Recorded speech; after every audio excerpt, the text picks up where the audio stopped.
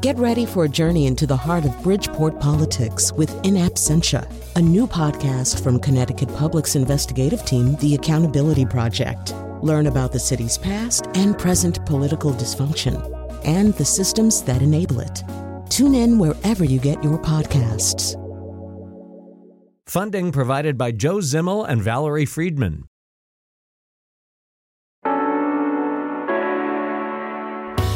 This is Where We Live. I'm Lucy Nalpathanchel. In Connecticut, you might be hearing hooting by great horned owls this time of year. Coming up, we learn about The Enigma of the Owl. It's a new book by Mike Unwin. We'll talk with him and photographer David Tipling, who captured some amazing images of owls from all over the world. The changing of the seasons brings changes in animal behavior. Over the past few months, you have probably seen squirrels where you live bearing acorns feverishly. Later in the show, we'll hear from a biologist at Central Connecticut State University about her research into whether squirrels are engaging in deceptive behavior as they hide all those acorns. That's later. But first, many birds migrate south for the winter. Have you noticed which birds have left your backyard and the new ones who've arrived? Join the conversation. Email wherewelive@wnpr.org. Find us on Facebook and Twitter at Where We Live. I want to welcome to the studio Dr. Margaret Rubega, Connecticut State ornithologist and associate professor of the Department of Ecology and Evolutionary Biology at UConn. Thanks for coming in. Thanks for having me. Now, there's something pretty cool that happens along the shore in the fall. I wanted to play a little tape for our listeners. Oh, there they go. There's the flap. Wow. Holy cow. Now, you're hearing people reacting to tree swallows. Tell us about this, Dr. Rubega. Tree swallows migrate through Connecticut, and they tend to concentrate in very specific places in the exact same way that when you're traveling, you need to stop at a Motel 6 or someplace to sleep. Tree swallows go to very particular places on the Connecticut River to all go to bed at the same time in places that are somewhat sheltered for them. And so because a lot of them are on the move at the same time, they all arrive in those places at the same time. And so them all going down into a particular spot turns into this incredible visual phenomenon where you see hundreds of thousands of birds all flying around and then descending to these resting spots all at once. So it looks like a cloud of dark birds all together? Cloud approaches it but doesn't really cover it because they're all moving, and they're all moving in this pretty synchronized way. It's as if the clouds overhead were in motion and doing something very directed in front of you. And coupled with the fact that the birds are all doing this at once in this visually very impressive way, they're all swirling around. It's kind of like sentient smoke is more what it looks like.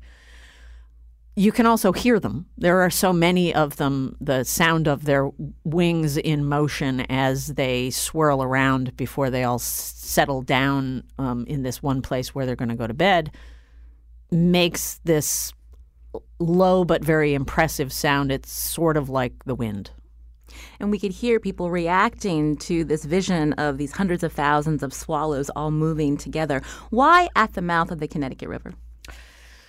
Well, there's a little spot called Goose Island where there's it's a very low island. It's not what you and I would think of as an island as useful to build a house or put something. It's a wetland, and it has a very dense reed bed, a place where there are a lot of these tall plants that can make a living with their feet in salt water. And that's the kind of place that the birds like to go to bed in. Just like when you check into your Motel 6, you'd like the door to lock. The birds want to spend the night someplace secure where other kinds of animals can't get at them, where dogs can't get at them, where cats can't get at them, where the foxes or the coyotes that happen to be local can't get at them, and a space that is surrounded by water but has something they can cling to, something they can perch on, is exactly what they're looking for. So this particular spot has all of those elements. There's water around it. The ground underneath is quite watery, and when the tide is high is actually underwater. And the birds have lots and lots and lots of these tall, upright reeds that they can land on and cling to spend the night. What do scientists know about why these tree swallows and other birds and animals move in this way? I mean, you would think that this would be quite the buffet for a hawk that happened to be by, but it actually protects them when they're in this huge mass. Yeah, I mean, it is a buffet, right? I mean, hawks learn where these spots are. They hang out on the edges of these spots because it is like a giant buffet. But you know how when you walk up to a buffet, there's all this food laid out? It's a challenge to you to pick one thing to pick up. You go up and down going, maybe that stuff. And more than a buffet, probably the real comparison is to, on game shows when they have those booths that they put people on that are full of money, and then they turn on a fan and you have a timed period in which you can grab money, and if you can catch it, you can take it home. It's just like that. The predator can see the birds it's trying to catch, and there are a lot of them. But because there are so many of them and they're all in motion, it's tough to focus on one, just like that $1 bill. It's hard to focus on exactly one and track it long enough to get a hold of it. So that combined with the fact that if you're in a crowd of many, many, many thousands of other birds, yes, if the hawk is going to eat somebody today, somebody is definitely going to get eaten. If there's only one of you and the hawk is going to eat somebody, you're the one who's going to get eaten. If there's 1,000 birds with you, your individual chances of getting eaten are 1 in 1,000. So your personal individual chances are smaller. So every bird in the group gets that same improvement in their odds, even if somebody is still going to get eaten. This is Where We Live. Today I'm speaking with Dr. Margaret Rubega, Connecticut State ornithologist and associate professor of the Department of Ecology and Evolutionary Biology at UConn. We're talking about this time of year when in Connecticut you can see this phenomenon, this incredible Connecticut tree swallow roost along the Connecticut River. We're going to tweet out some videos at Where We Live so you can see what we're talking about. And if we could talk a little bit more, I'd mentioned what scientists know about the movement of these birds when they're in mass, the flock dynamics, and how they know how to move where you're not seeing them all bumping into each other. Dr. Rubega. Right. Well, that's a subject that's interested people for a really long time because it's an amazing thing to watch. They're already close to each other. They're moving with what seems like incredible precision in terms of their relationship to each other. People looked for sort of extra senses that birds might have that might be helping them to do this, whether they had different abilities to sense pressure on their wings. It turns out that when you sit down and you sort of do the math of what it would take for them to act the way they're taking, when they're in the air and responding to one another, all it is required is that every individual bird keep an eye on the birds around it, and when they move, to respond within a certain time period. And then the bird next to them will move in the same way, and then the bird next to that bird will move in the same way, and then the whole flock turns. And this seems kind of implausible to us because, frankly, we're slow and lumbering, comparatively speaking. Our reaction times are really low compared to a bird's reaction time. And that makes sense. They make a living by flying around, and if you're going to move in 3 dimensions at the speeds at which birds do that, they have to have pretty fast reaction times just to function. Now, have you seen these tree swallows roosting in Connecticut along the Connecticut River? You can join the conversation, 860-275-7266. Dr. Rubega, we're focusing on tree swallows, but other birds also do this. I was thinking back to when I lived in Florida. In my neighborhood, there was an old church with a very tall chimney, and people would gather to see the chimney swifts at night, all traveling together in mass before they all went down into this chimney. And it was very interesting to see that kind of behavior. What are some other species of birds that do this? Well, it's interesting that you raise chimney swifts, right? Because over the last, it's getting on for 10 years now, I've been engaged in some research looking at chimney swifts. And there are some really great roosts around the state. But there are a lot of other birds that engage in these sorts of flocking behaviors. At this time of year, it's pretty easy to notice that once birds stop breeding, they start to get into these big flocks. Starlings. It's very common to see very large groups of starlings doing this. There's an overpass near the train station here in Hartford. The starlings all go to roost underneath on the understructure. That's a spot where there are quite a lot of birds. There's a spot just west of Hartford that sort of spans I-84, where there's a group of trees that crows go to roost in every single night, and you'll see the same thing. They're gathering, they're flying around in the sky, they're all landing in these trees in a very similar time of day. Grackles in the wintertime in fields that have been cut down and there's still some stubble left in will move around in relation to each other in exactly the same way. Big clouds of birds moving in relationship to each other in these moving, sentient, smoke-like kinds of groups. It's really a fairly common phenomenon for birds. Now, if we've piqued listeners' interest in catching the tree swallow roost again along the Connecticut River, when exactly could they see this? And with the changing, we talk often about climate change and how are the temperatures, it seems to be warmer later, and how birds even know when it's time to migrate. Are we seeing this movement of the tree swallows changing of when they're heading south? Well, so there's a two-part answer to that question. The first thing is birds migrate in relation to the season, and what I mean by that is that the season is something that's actually related to day length, right? Birds are very responsive to day length. The first thing that stimulates them to start getting restless about moving from the place that they're in to someplace farther south than that is the change in day length. As the day gets shorter and shorter and shorter, they start producing these hormones that make them restless and make them want to move, kind of like college students just before spring break. They know it's time to go. Having said that, there's some variation in when they actually go that depends on the fact that they have to eat in order to do what we're talking about. And so something like a tree swallow, which is eating insects, which are very responsive to temperature. Insects are available and moving around where you can see them to catch them when it's warm. As soon as it gets cold, they get less available, right?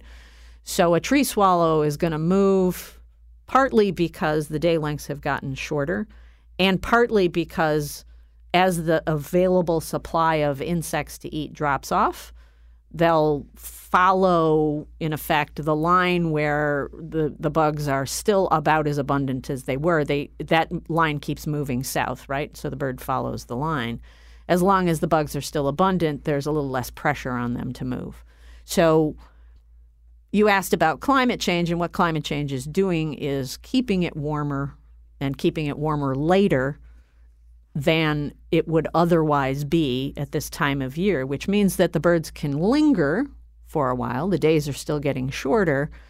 And so whether a given species of bird is actually responding directly to it being warmer depends on a whole lot of factors. Some birds are adjusting to the change, and some birds aren't. Swallows are kind of adjusting to the change. They've changed the time when they breed a little bit, and they're changing the time when they're moving a little bit. So the answer to your basic question is when can we see this happen is that the period during which the birds are moving has shifted back a little bit in the fall and is sort of more prolonged.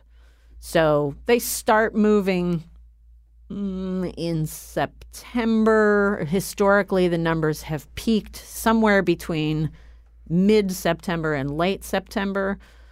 Now the peak is probably a little farther back than that. So the bad news is we've missed the big roost that you have seen along the Connecticut River, but we should put it on our calendar for next year. You should absolutely put it on your calendar for next year and start looking for available slots on river swallow cruises. There are such things in Connecticut. You can actually book a spot on a boat because the river is the best place to be to see this thing. Well, Thank you, Dr. Margaret Rubega, Connecticut State ornithologist and associate professor of the Department of Ecology and Evolutionary Biology at UConn. Before we go, we're talking about animal behavior, a lot of the birds that we see leaving the area, but what birds should we be looking for in the winter? Oh, well, that depends entirely on where you are. Owls are a really good example of birds. We'll be talking about them. Owls stay in Connecticut year-round. Chickadees stay in Connecticut year-round. At this time of year, you'll start to see a small ground bird called dark-eyed junco start to come in. They're sort of sparrow-sized and shaped, but they're dark all over instead of streaky the way most of what people think sparrows look like. Woodpeckers will get a little more obvious for folks at their feeders. Especially if you put up a suet block, you'll get woodpeckers right up near your house, up close and personal, which is very exciting. And of course the eagles. Along the Connecticut River. The eagles, because they're no longer breeding, will also tend to collect in a place where there's food, and the Connecticut River is that place. Well, I really appreciate you coming in today to talk about this phenomenon again, the Connecticut tree swallow roost. Put it on your calendars for late September next year, and maybe we'll have you back to talk more about birds throughout our state. Thank you so much, Dr. Rubega. Thank you. This is Where We Live. I'm Lucy Nalpathanchel. Coming up, the change in seasons prompts squirrels to launch into overdrive, darting everywhere to find acorns and other tree nuts to prepare for winter. Now, researchers at Central Connecticut State University have been studying squirrel behavior for some time. A biologist from CCSU will join us after the break. This is Where We Live.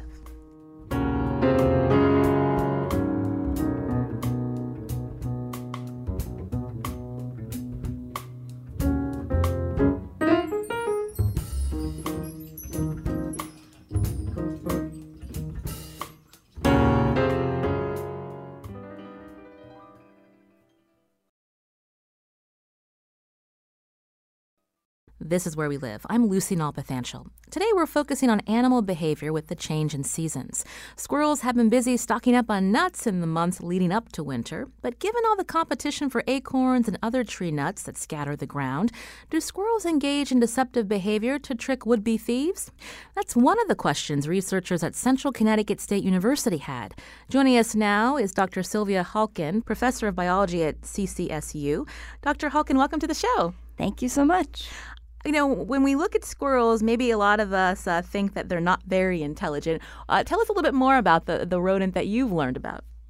Well, first of all, I have to thank a lot of people, like 64 CCSU students who have helped with this research and had most of the good ideas, and two colleagues, Mike Steele and Peter Smallwood, who are at Wilkes University and University of Richmond, respectively, and got me going on squirrels. Once I saw that they were doing such cool things and wanted to study them, I needed to catch up quick because I was an ornithologist before that and still am. So this is my really fun side job.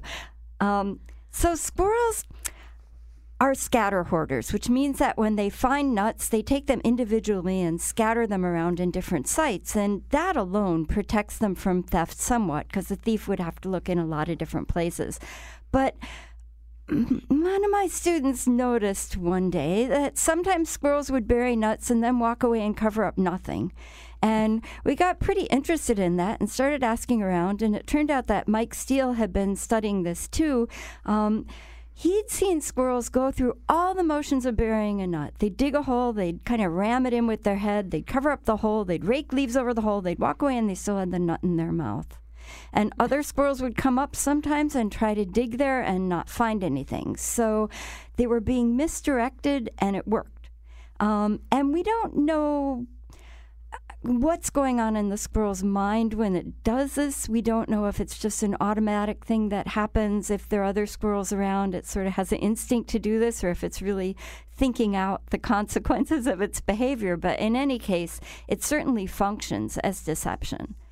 And yeah, when we noticed that, we tried to study it some more, and we found out all these other things that squirrels are doing to keep nuts they find from being eaten. Such as, some of the obvious ones are just moving away from other squirrels when they bury nuts. And we've actually mapped out where different individual squirrels put nuts. And it turns out that many of them have individual areas they regularly use that don't overlap with those of other squirrels. And then there's a few squirrels that just bury their nuts wherever. So they have their own turfs? So they have their own turfs, yeah. They don't have to defend them, which would be a huge amount of energy because the nuts are kind of scattered within them. But they do kind of walk away from everybody else, unless there's a whole lot of squirrels in one place and a whole lot of nuts. And then they just stick them in the ground really quickly, fairly close together, but they come back later and move them to other places. And when squirrels bury nuts, some researchers in England noticed that they walk away and then turn around and have their back end toward whoever's watching them, either other squirrels or people. And that's another way of kind of making it harder to target exactly where that nut might be. Mike's done a bunch of work recently and found out that squirrels bury particularly valuable, calorie-rich nuts out in the open, which is more risk to them because predators can see them more easily and there isn't a quick tree to run up. But the payoff from that is that it's a really risky place for thieves to be out looking for nuts. And he's actually buried nuts in the same way in open areas and under tree canopies, and the tree canopy ones disappear way quicker than the ones in open areas. So that seems to work. Now, Dr. Halkin, deception is something researchers have observed in other animals, primates specifically. Mm-hmm. Is this a common thing for other animals to do? Primates and crows, ravens, and jays do things like this, but rodents, nobody knew about this till we started studying it. So not. And one of the reasons that deception's rare in animals in general is if you used it a whole lot, other individuals could kind of see through it. And we think that that's one of the reasons that squirrels have all these other tactics too. Like, we decided we wanted to see what happens if theft increases. And we couldn't get the squirrels to do that, but my really smart student, T.J. McKenna, who's now a staff scientist at the Connecticut Science Center, said, well, squirrels are dealing with other species of thieves. Maybe they'll deal with us like we're just another species of nut thief. And what if we dig up the nuts? And we found out when we started digging up a squirrel's nuts, it was way more likely to eat the next nuts we gave it. That's a really good way to protect them. But of course, your stomach capacity is limited. So they also, if we're following them around, specifically if a thief is following them around, they take longer to bury nuts. They dig more holes they don't use. They duck out of sight of the thief. And particularly exciting to us because this really seems like something they have to be doing cognitively and consciously. They put the nuts in places that we couldn't get to them, even though obviously other squirrels could. So they're saying, oh, it's that kind of thief. Okay, they can't get under really low things. They're not going to climb a tree. They're not going to want to dig around in the mud. They're not going to go behind the fence. They won't fit. And so that's, yet another thing that they're doing. It kind of blows us away that they have all these different tactics they're using. So we were talking about deception. What are some of the future experiments that you and your students will be conducting in relation to squirrel behavior? Well, right now we're trying to look at the burying in the open thing. And that's been established in populations in Connecticut, in Pennsylvania that Mike Steele's been studying, but we're wanting to make sure that our squirrels do that too, or if they don't, find out why not. And so we're running experiments where, first of all, we take a baseline to see what percentage of hazelnuts that we put out for them, which are really calorie-rich, delicious nuts, you probably know. We like them too. What percentage of those get buried in the open versus under tree canopy? And then we have a student who's being a thief and is sort of marking themselves by wearing a bright yellow safety jacket with reflective tape on it.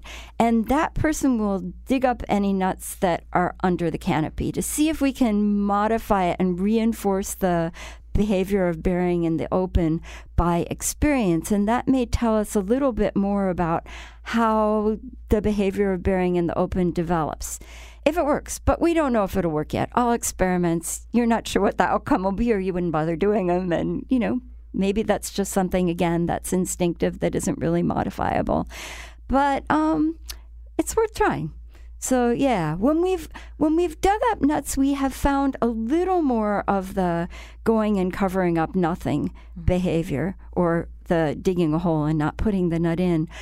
But But it's in combination with all this other behavior. We were hoping it would just kind of spike, and it doesn't, as far as we've been able to tell. Mike finds that it happens more often in his really dense squirrel population, if there are more squirrels around, or if the closest squirrel's nearer to the burying squirrel. We just have another minute and a half left. Dr. Sylvia Halkin, again, professor of biology at Central Connecticut State University. How have researchers in the animal world responded to your specific research on squirrels and maybe changing some of the stereotypes of these particular backyard rodents? Well, some of the research, a lot of different angles on this research have kind of been taking place at the same time. The whole thing about turning your back to squirrels was to observers was pretty exciting to me. Once some other research reported it, I noticed our squirrels were doing it too. There are people studying how squirrels assess the value of their nuts. It turns out that there's a sort of head flick they do that's so fast that you can hardly see it unless you take a movie and slow it down, that the researchers who've studied it let them tell how heavy the nut is, which is some information about how valuable it is. Mike's really interested not only in what the squirrels are doing, but its effect on the trees whose seeds they're dispersing. So as you can imagine, putting a seed out in the open is better for the tree too, because there's less competition for the tree. Well, this is really fascinating research. Thank you, Dr. Sylvia Halkin, professor of biology at Central Connecticut State University, for some new insights on the squirrels around us. We appreciate it. Thank you. This is Where We Live. I'm Lucy Nalpathanchel. Just ahead, we learn more about a bird of prey that is rather elusive, owls. Before we hear about the new book, The Enigma of the Owl, I want to remind you it's WNPR's end-of-the-year fundraising campaign. Do you listen to Where We Live for the conversations we have about our state, our world? Please support this show and WNPR. Here are a couple of my colleagues to tell you how. This is Where We Live. I'm Lucy Nalpathanchel. Flu season has arrived in Connecticut. On the next Where We Live, doctors agree the best way to protect yourself from this winter menace is to get the flu shot. But early signs suggest this year's flu shot may only be 10% effective. Why do flu vaccine success rates change so much from year to year? And what does that mean for you? Join the conversation. That's coming up on Monday. Today, we've been focusing on animal behavior. Now, have you noticed the hooting of an owl near your home at night? In New England, there are several kinds of owls, including the great horned owl, the eastern screech owl, and the barn owl. But there are many more owls across the globe. In the new book, The Enigma of the Owl, 53 species are featured, along with beautiful photographs and information on their habitats and behaviors. Joining us now from England is Mike Unwin, travel and nature writer and author of The Enigma of the Owl, joining us today from the studios of the BBC. Mike, welcome to the show. Hi, thanks for having me.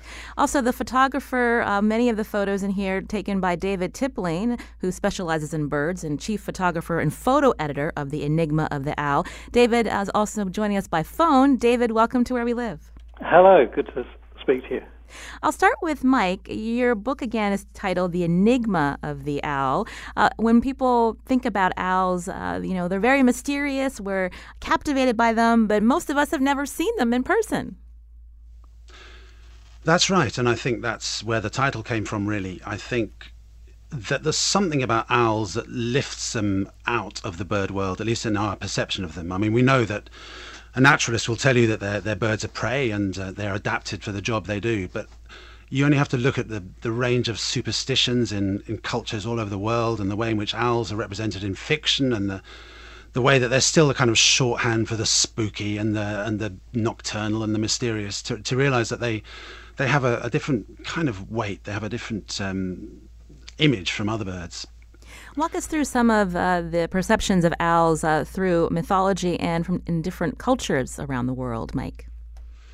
Well, it's interesting because it really does depend on where you go. So, I mean, I grew up in this country where I think the idea of owls is quite similar to in your part of the world, where they're associated with wisdom and reverence, and they. In fact, in ancient Greece, the goddess Athene was represented by the little owl, which is a bit like your burrowing owl. But then if you go to other parts of the world, if you go to the tropics, Africa, the Caribbean, owls are seen as sinister. They are harbingers of doom. They're associated with witchcraft. There are all kinds of stories that if one flies over your house, it foretells a death in the family, and there are incantations to ward them away and things like that. of course, not one idea of the owl is more true than another. We bestow these human qualities on them, and I think there are reasons for that. I think one is that they have a face. Among all birds, they seem to have a human expression. They have forward-facing eyes, and that's an adaptation for hunting, but that seem to focus on you. And we look at those eyes and we bestow human qualities on them, like wisdom or anger or curiosity. So we respond to them in a different way. And I think also they operate by darkness, and anything that does that, anything that's kind of behind the scenes of our lives, if you like, we're always been afraid of the dark, and we don't know what they do. We don't know. They fly silently. They catch things with almost miraculous powers to us, and there's something about that takes them out of the natural history realm into the kind of the fictitious and the mysterious. Now, David, we heard Mike talk about the unique features and behaviors of the owls. As a wildlife photographer, how do you capture these magnificent photographs of these elusive birds of prey? Well, they are very challenging, I think, because 2/3 of the species around the world are very nocturnal. You are up against it. So various ways, really, finding where they roost. Finding nest sites, they're the two main ways, really. And there are a few species that will hunt during the day. So here, where I live in North Norfolk, on the eastern side of England, we have barn owls, a very good population. And in late winter, when they're getting ready to breed, they start to hunt a lot during daylight because they're getting ready for a period where they're going to be finding it tough to find food, because prey availability in late winter is very low, and so they can't always get all they need during the night, so they're out during the day, and so you can photograph them hunting meadows and fields, and you can find particular meadows that are vole rich, and then they tend to be creatures of habit and wait for the owls to turn up. I learned a long time ago to look for pellets around on the forest floor, but that still doesn't help me find the owls. Have you ever tried that? No, I haven't. Well, then scratch that.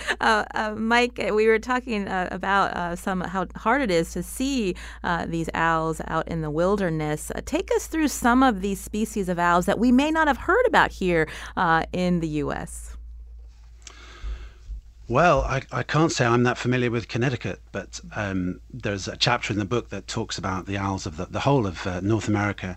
I know that, interestingly, you have many species that are similar to the ones we have in Northern Europe, because, of course, these parts of the world were once joined, so you have similar habitats. So, and you have equivalent species. Your big owl, the big, most fearsome-looking one, is the great horned owl, that I believe is quite common in your part of the world. Very impressive creature. Then you'll have much smaller, the eastern screech owl, very nocturnal species that feeds on much smaller prey. Then you have the barred owl, which is probably known from its call. I think it's given a phrase, possibly "Who cooks for you?" I believe it's supposed to be saying. That's very similar to our tawny owl. It belongs to the wood owl genus, and these are very nocturnal and quite powerful, aggressive owls. Barn owls as well. David mentioned barn owls in Norfolk. You have barn owls in the US. Beautiful, largely white birds, white underneath, and the source of many ghost stories, incidentally, because I think they're white plumage and they have their slightly eerie call. It's a sort of hissing scream, and it seems to come from, typically in this country, from old church towers and graveyards and so on, which just tends to reinforce the myth. And then in winter, quite a lot of owls are sedentary. In other words, they don't travel very far, but there are other species that move in response to their prey, and their populations fluctuate. So David talked about a vole-rich meadow. Voles and small rodents really control owl populations and determine where they spread. And I think in the northeastern US, you'll have, in good vole years, you will have owls, or conversely poor vole years, when the owls in the far north have eaten all the food and have to head south to find more. You'll have species like snowy owls, a beautiful great white owl known as Hedwig to Harry Potter fans, that comes all the way down from the Arctic. I believe you get them regularly on Long Island and off your coastline, and I think they've been recorded as far south as South Carolina, in fact. So you get these movements that are very unpredictable. And I think we have a clip of a great horned owl. Let's hear that one.